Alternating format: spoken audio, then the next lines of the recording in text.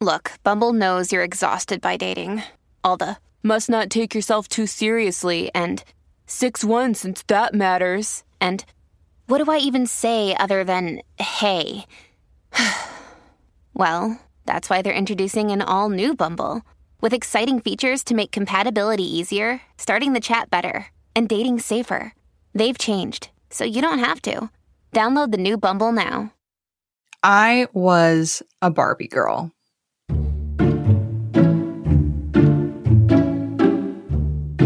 You used to love setting everything up and putting everything in place, and then you would kind of role play and act out. You would especially get excited when the catalog would come out and they'd have all the latest Barbie stuff in the catalog. And I think you went through and marked everything in there for Barbie. Do you know why I liked Barbie so much? No, I don't. I don't. I really don't. That's my mom, Cheryl Rakowski. We're sitting in my childhood bedroom with my niece, Chloe Esterhigh. How long can you play Barbies for? 30 minutes to an hour. And how many Barbies would you say that you have? A lot, like 2 totes full. And we get, for our birthdays, sometimes, like when we ask for the Barbies, we add them to our collections of them. So, yeah. We are 3 generations of Barbie lovers. Do you remember your first Barbie? Yes, I do. It was the 1959 Barbie, and I still have it. Back when I was growing up, we had a few Barbies, not a lot, and most of the clothes were homemade. My mom would knit clothes for us, for the Barbies. You had a story about a girl on your street who had, like, all the Barbies. Can you tell me about her? Yes, she lived down at the end of the row. And she had Barbies, and we could look at her Barbies, and she had real clothes, real Barbie clothes, not homemade clothes. And she had everything sorted out in baggies and everything. And we could look at them, but we couldn't touch. So we would just go down there and watch her pull everything out, my sister and I, and we would just go there and just look at it and drool over all the beautiful Barbie stuff she had. And, you know, it was like, oh, you just sit there and wonder of all the Barbie stuff. Over the years, Barbie has become a controversial touchstone of my childhood. Was she a useful tool for acting out all the stories that lived in my head? Or was she a problematic size 0 that didn't help any of my body issues? Was she both? And was that okay? I'd largely left Barbie behind after high school.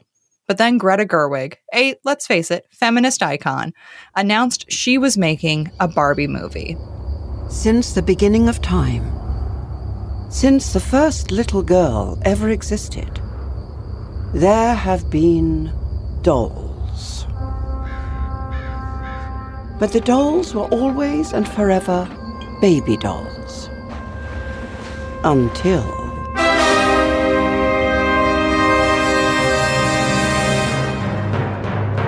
To say this movie has taken off would be an understatement.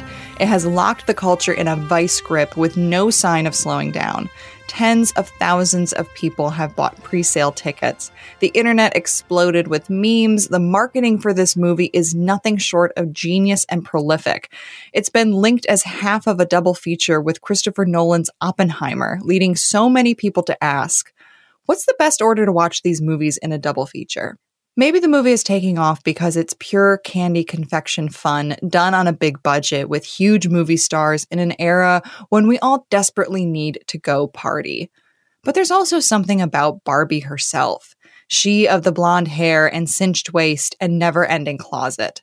Originally released in March of 1959, Barbie was created by Ruth Handler and sold for $3. Now, there are countless iterations of Barbie, clothes, accessories, and friends, and a single vintage doll can sell for thousands. I wanted to know why. Why does Barbie still endure? Why do adults still collect Barbies, and why do children still play with them? How has this toy managed to survive decades of time and multiple waves of feminism and huge shifts in how we think about women? MG Lord has pondered these questions and more. Her book, Forever Barbie, takes a critical look at what makes Barbie, Barbie. And MG is the co-host of LA Made, the Barbie Tapes, from LAist and SoCal Public Radio. That podcast is out now. It's a great podcast with tons of interviews that MG recorded over her years of covering Barbie.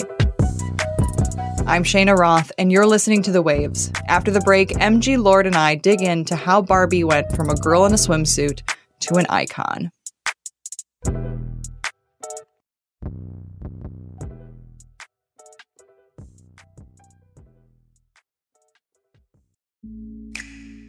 Hey Waves listeners, if you're loving the show and want to hear more, please subscribe to our feed. We send out new episodes every Thursday morning. While you're there, you should check out our other episodes too. Last week, we did a whole episode about the Women's World Cup, which is starting very soon.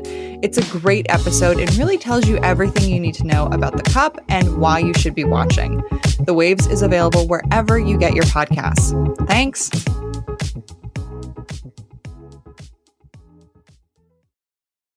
When you need mealtime inspiration, it's worth shopping Kroger, where you'll find over 30,000 mouth-watering choices that excite your inner foodie. And no matter what tasty choice you make, you'll enjoy our everyday low prices, plus extra ways to save, like digital coupons worth over $600 each week. You can also save up to $1 off per gallon at the pump with fuel points. More savings and more inspiring flavors make shopping Kroger worth it every time. Kroger, fresh for everyone. Fuel restrictions apply. Your brain needs support, and new Ollie Brainy Chews are a delightful way to take care of your cognitive health. Made with scientifically backed ingredients like Thai ginger, L-theanine, and caffeine, Brainy Chews support healthy brain function and help you find your focus, stay chill, or get energized. Be kind to your mind and get these nootropic chews at ollie.com. That's OLLY.com. These statements have not been evaluated by the Food and Drug Administration. This product is not intended to diagnose, treat, cure, or prevent any disease. Welcome back to The Waves. I'm Shayna Roth, and I am joined now by MG Lord. MG, thank you so much for joining us. Oh, thank you so much for inviting me. I'm curious what it is that you like about Barbie. What is it that has always drawn you to her such that, you know, you've been talking about Barbie and looking into Barbie for decades? I know, isn't that appalling? No, I think it's great. I love people who have passions. No, but a lot of things intrigue me about Barbie. First off, you know, it is an amazing business story. Ruth Handler is a figure. She has a great rise, fall, redemption story. She's the baby in a family of 10 children, Polish Jewish immigrants in Denver. She and her husband, Elliot Handler, her high school sweetheart, moved to Los Angeles. And with not Elliot, but Elliot's friend, she starts a toy company. Mattel, and then she has the brilliant idea to create Barbie, which just takes off and puts this toy company, Mattel, on the map. She creates Barbie and makes a fortune, turns Mattel into a top company. Mattel goes public. Then Mattel has a little bit of, it has a little bit of downtime, and she gets into a little trouble by fiddling with the books. Specifically, she pleads no contest to conspiracy, mail fraud, and lying to the SEC. But she assured me that that she wasn't guilty, that, in fact, she had gotten bad advice. And never mind, she is forced out of the company that she and her husband started. And this occurs in 1975. Other people would be wiped out by something like that, devastated. But she flares right back. This was the 1970s, she had breast cancer. It was not commonplace at that time for women to have reconstructive surgery after breast cancer. And the prostheses, the breast prostheses, were really inadequate at that time. So Ruth, in the same way that she just, focused her gimlet eye on the possibility of Barbie, never mind that others were aghast by a doll with breasts. What she figured out was that breasts are like shoes. There's a right one and a left one. And she made a second fortune with the company that she called Nearly Me, that was sold to Kimberly Clark either at the end of the 80s or the 90s. So she's amazing. The business story is amazing. But also the way that what intrigued me in the 90s was that my generation, people who had the first set of Barbie dolls had grown up, and a lot of them were visual artists and writers like A.M. Holmes, who wrote the story A Real Doll. And they were using Barbie imagery in their work.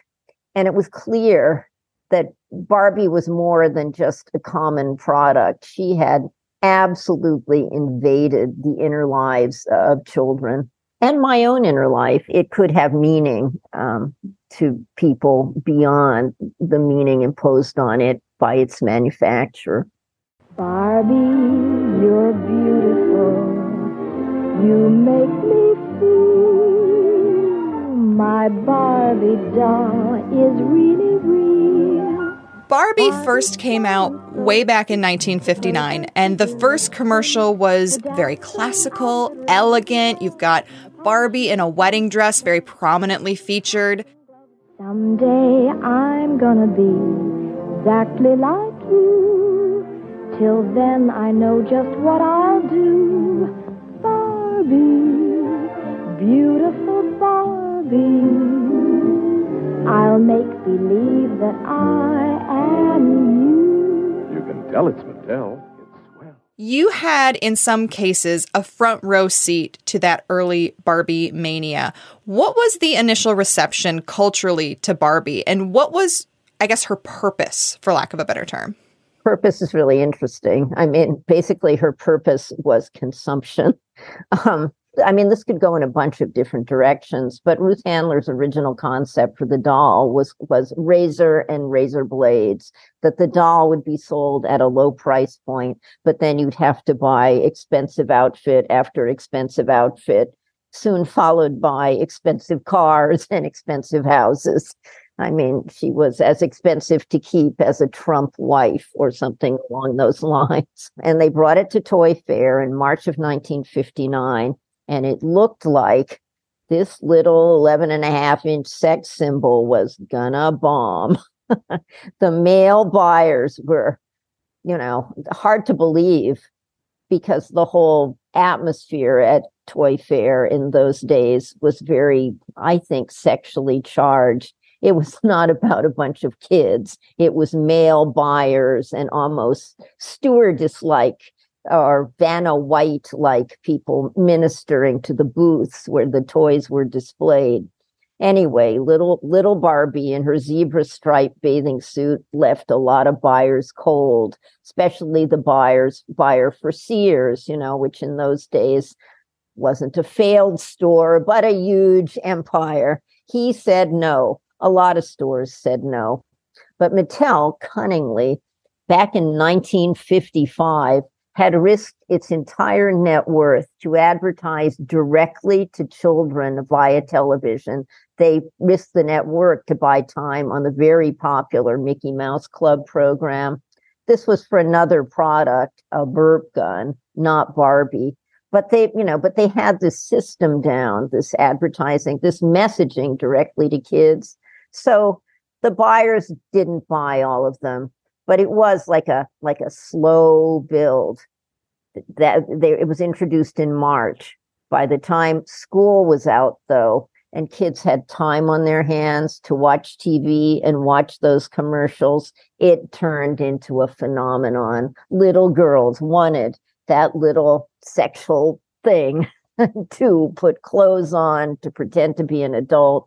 I believe they sold 300,000 units that first year. Ruth Handler never lost faith in Barbie, and she was vindicated. You wrote a new preface in the 2004 paperback edition of your book, Forever Barbie, the 10-year anniversary of the book's publication. And even in those 10 years, a lot had changed with Barbie. She'd broken up with Ken. Mattel had had a lot of corporate shakeups. Bratz dolls had come out and been a huge thing for a moment. But still, Barbie was enduring, and she still endures today. And I think you honed in on a really interesting reason why. You called Barbie the salutatorian, never the valedictorian, always second place to the hot new toy, but still remaining constant. And you called this aspect of Barbie, quote, the business of graciously coming in second, of not being pushy or grabby, a component of femininity. Can you unpack that for us? Because I thought that was fascinating. Well, Barbie does deliver kind of a conflicted message to kids and to adults and to anyone who looks at her. I mean, on the one hand, she is a powerful, independent woman, and she's had, well, now, I mean, even more than in 2004 with the remodeling of all the bodies in 2016. She's diverse. She's had all these jobs. She's got an impressive resume, but there is always that sort of faux, come in second kind of thing. That's part of femininity. This is my message to the Barbie haters, which is that femininity is the problem and Barbie is the scapegoat. And femininity, of course, doesn't really have that much to do with any kind of anatomical femaleness. It's an idea. It's a set of coded behaviors that signal something about womanhood. And in a way, Barbie is kind of a teaching tool, really, for the performance of femininity. Barbie is continuing this trend of resilience that we have seen from her over the last many decades, and maybe even exceeding expectations today. The Greta Gerwig Barbie movie comes out the week that this is airing, and it's expected to just really take over the box office despite there being a writers and actors strike. That front-end Barbie marketing is really paying off. Hi, Barbie! Hi, Ken! Hi, Barbie. Hi, Barbie. Hi, Barbie. Hi, Barbie. Hi, Barbie. Hi, Barbie! Hi, Ken. Hi, Ken. I feel like one of the ways that Barbie stays relevant is through evolution. We've seen Barbie's stylings change through the decades. You mentioned in 2016, Barbie got a sort of shape change. They've started having different body sizes and body types for Barbie, different nationalities, different accessories. Have you heard what's happened? Barbie's changed. Barbie's new and different. Hi, I'm Judy. I want you to meet new superstar Barbie doll with long streak hair, even to my waist, my arms move to the beat, doing the twirl. Cool, where'd you get that? Introducing iMessage Girls. Dolls each look separately. When she walks, got that sass. When she talks, she's so extra.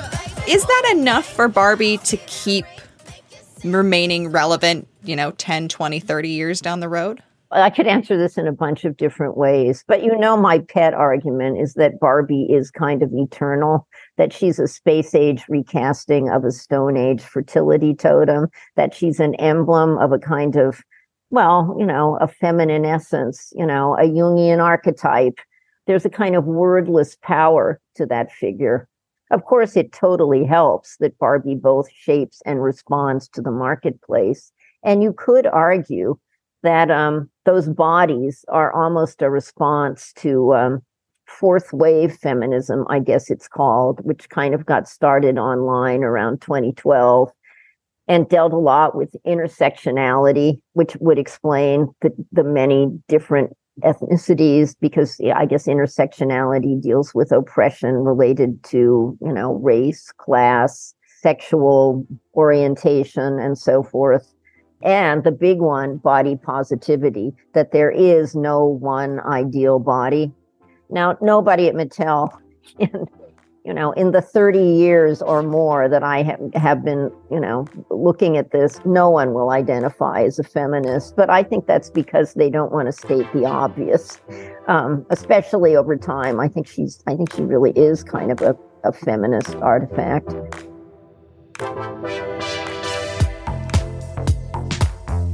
We're going to take a break here, but if you want to hear more from myself on another topic, you should check out our Slate Plus segment. Every week we've been talking about season 2 of HBO's And Just Like That. This week we're talking all about episode 6 of the Sex and the City sequel. If you're not a Slate Plus member, please consider supporting the show by joining Slate Plus. Members get benefits like 0 ads on any Slate podcast, no hitting the paywall on the Slate site, and tons of bonus content of shows like The Waves. To learn more, go to slate.com/thewavesplus.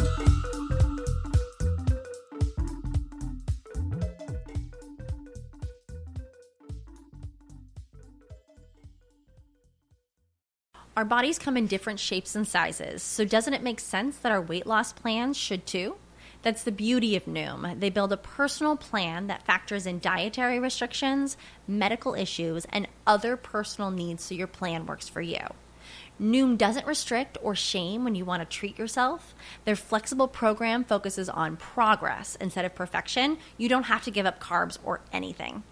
And with their daily lessons, you can learn something new about your food choices every day.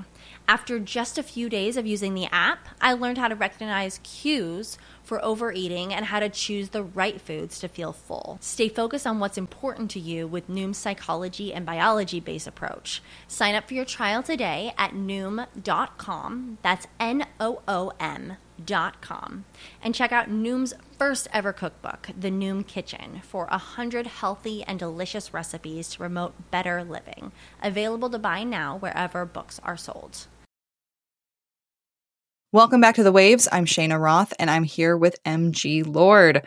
MG, I want to talk about the naysayers of Barbie. You wrote in your book, quote, "Intense feelings about Barbie do not run exclusively toward love. For every mother who embraces Barbie as a traditional toy and eagerly introduces her daughter to the doll, there is another mother who tries to banish Barbie from the house."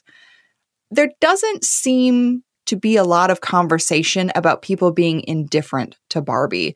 What is it about this essentially children's toy that generates such intense feelings?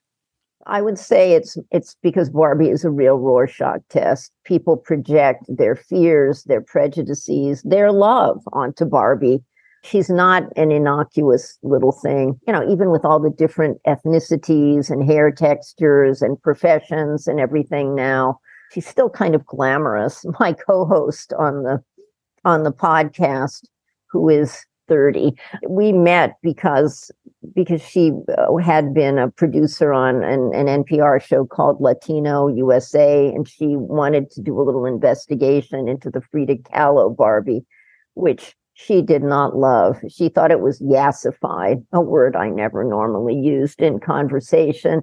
And she kind of is. It's Frida Kahlo, but it's Frida Kahlo through a kind of lens of corporate feminism. So it is sort of the sanitized Frida Kahlo. But I actually think that Mattel's series of the Inspiring Woman series, there's a Jane Goodall, there's an Ida B. Wells, there's a Rosa Parks, there's Katherine Johnson, the NASA mathematician from Hidden Figures. I think Mattel is self-consciously, putting these out there for mothers who might be hesitant. You touched on Barbie's origin story, which I find to be a really interesting part of all of this, especially when people try saying that Barbie is anti-women or not feminist, because this origin story, the business side of this, is really deeply progressive and woman-friendly. Barbie was created, as you mentioned, by Ruth Handler. She was created by women for women. And you spoke to Ruth before she died, and she said that she was inspired to make Barbie by watching her daughter play with her dolls. And here's a clip from your podcast, LA Made the Barbie Tapes. There was a doll before Barbie. She had a fat tummy. Really was quite homely. Not pretty, not shapely.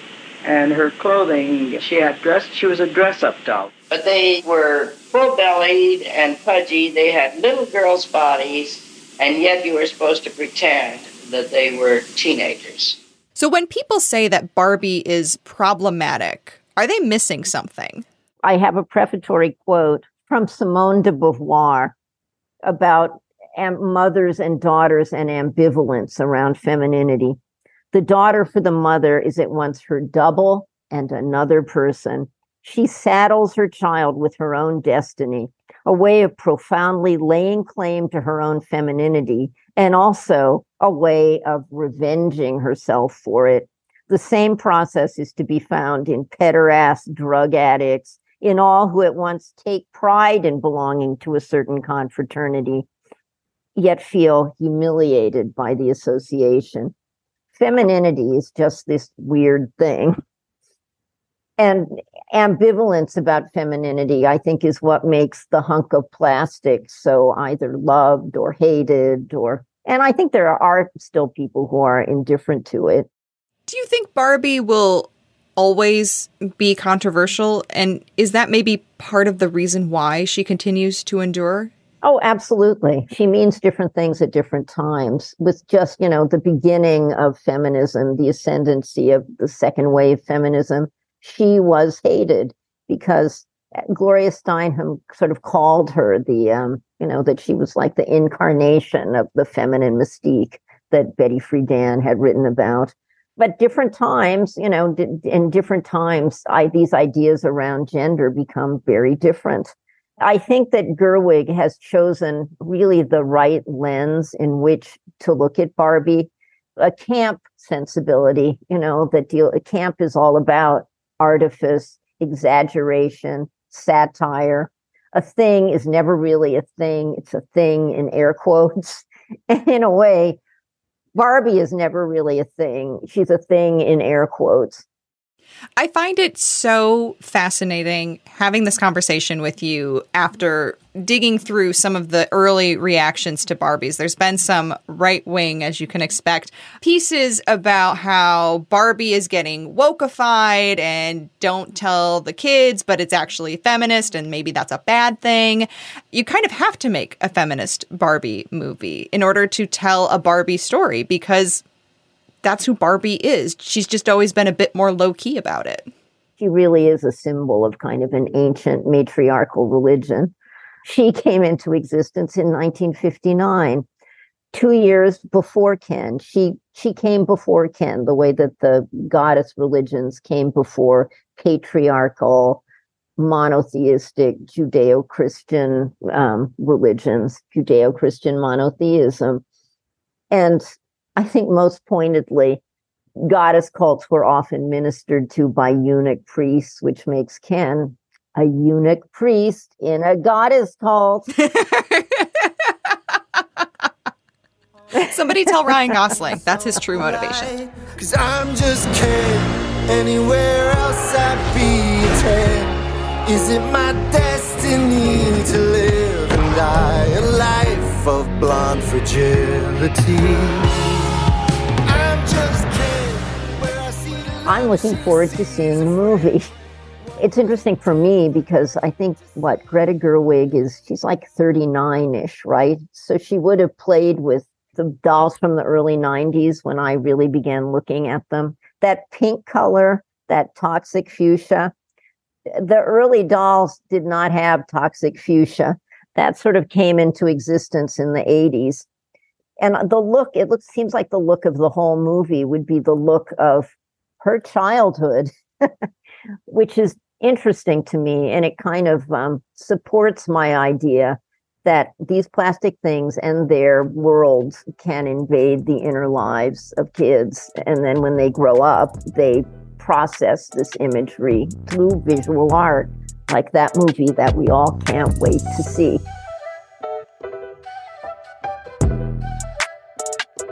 MG Lord is the co-host of LA Made, the Barbie tapes from LAist and SoCal Public Radio. She also has a fantastic book out on Barbie called Forever Barbie. MG, this has been such an interesting, educational, fun conversation. Thank you so much for joining us on The Waves. Thank you. I had a lot of fun. That's our show this week. The Waves is produced by myself, Shayna Roth. Daisy Rosario is senior supervising producer, and Alicia Montgomery is vice president of audio. We would love to hear from you. Please email us at thewaves@slate.com. The Waves will be back next week. Different host, different topic, same time and place.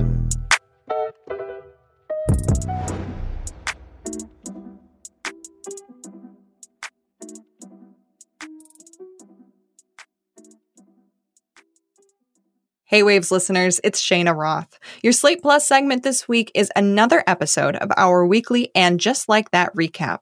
Every week from now until the end of August, I'll be taking over your Weekly Plus segment to talk about season 2 of the Sex and the City sequel series with your favorite Slatesters like Daisy Rosario, Heather Schwedel, Luke Winkie, and more.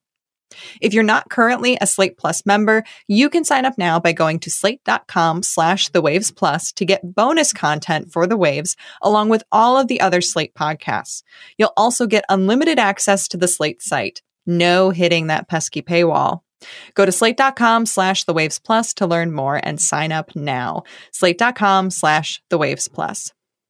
Hey Waves listeners, this segment contains spoilers for And Just Like That, episode 6.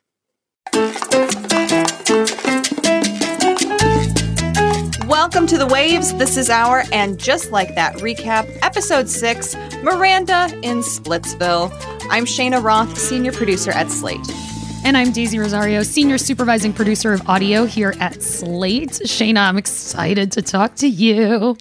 I'm really excited about this because while we have been recapping this show every week, this is the first time that you have come back for another recap. And I think it's great because you and I did episode 1 together, and now we're on episode 6, which is more or less the halfway point. So I want to start out by asking you, Daisy, what have you thought of season 2 so far? It's getting better for me. It's growing on me. And I think some of that is just the characters kind of finding, their groove. But yeah, I mean, I think it seems like the season is going to cover a year based on some weather stuff that is a huge part of this episode. Very odd weather patterns going on here. Yeah, I think we're just taking these huge jumps in time, but they're not quite explaining them. Like they're letting them happen with cues about holidays and weather. And so sometimes it's like an episode feels like it has been 2 weeks since the last episode. And then with these more recent episodes, it's clearly like months between episodes. So that part of it's a little confusing. Like I said, it's just a ride. I'm going to go on no matter what. But I do think I think I said it last time, I think of this show overall as kind of this fever dream. If it were more Sex and the City, they would have called it Sex and the City, but there's a reason they call it something else. And I think that this episode and the last couple of episodes leading up to it really got me to a place where mentally I realized okay, I think of this fever dream as starting with the second movie, and we're in an alternate timeline that began with the second movie. That was just some of our Slate Plus segment. If you want to hear the whole thing, go to slate.com/thewavesplus to become a Slate Plus member today. Slate.com/thewavesplus. This is the story of the one. As head of maintenance at a concert hall, he knows the show must always go on. That's why he works behind the scenes, ensuring every light is working, the HVAC is humming, and his facility shines. With Grainger's supplies and solutions for every challenge he faces, plus 24/7 customer support, his venue never misses a beat. Call quickgrainger.com or just stop by. Grainger, for the ones who get it done.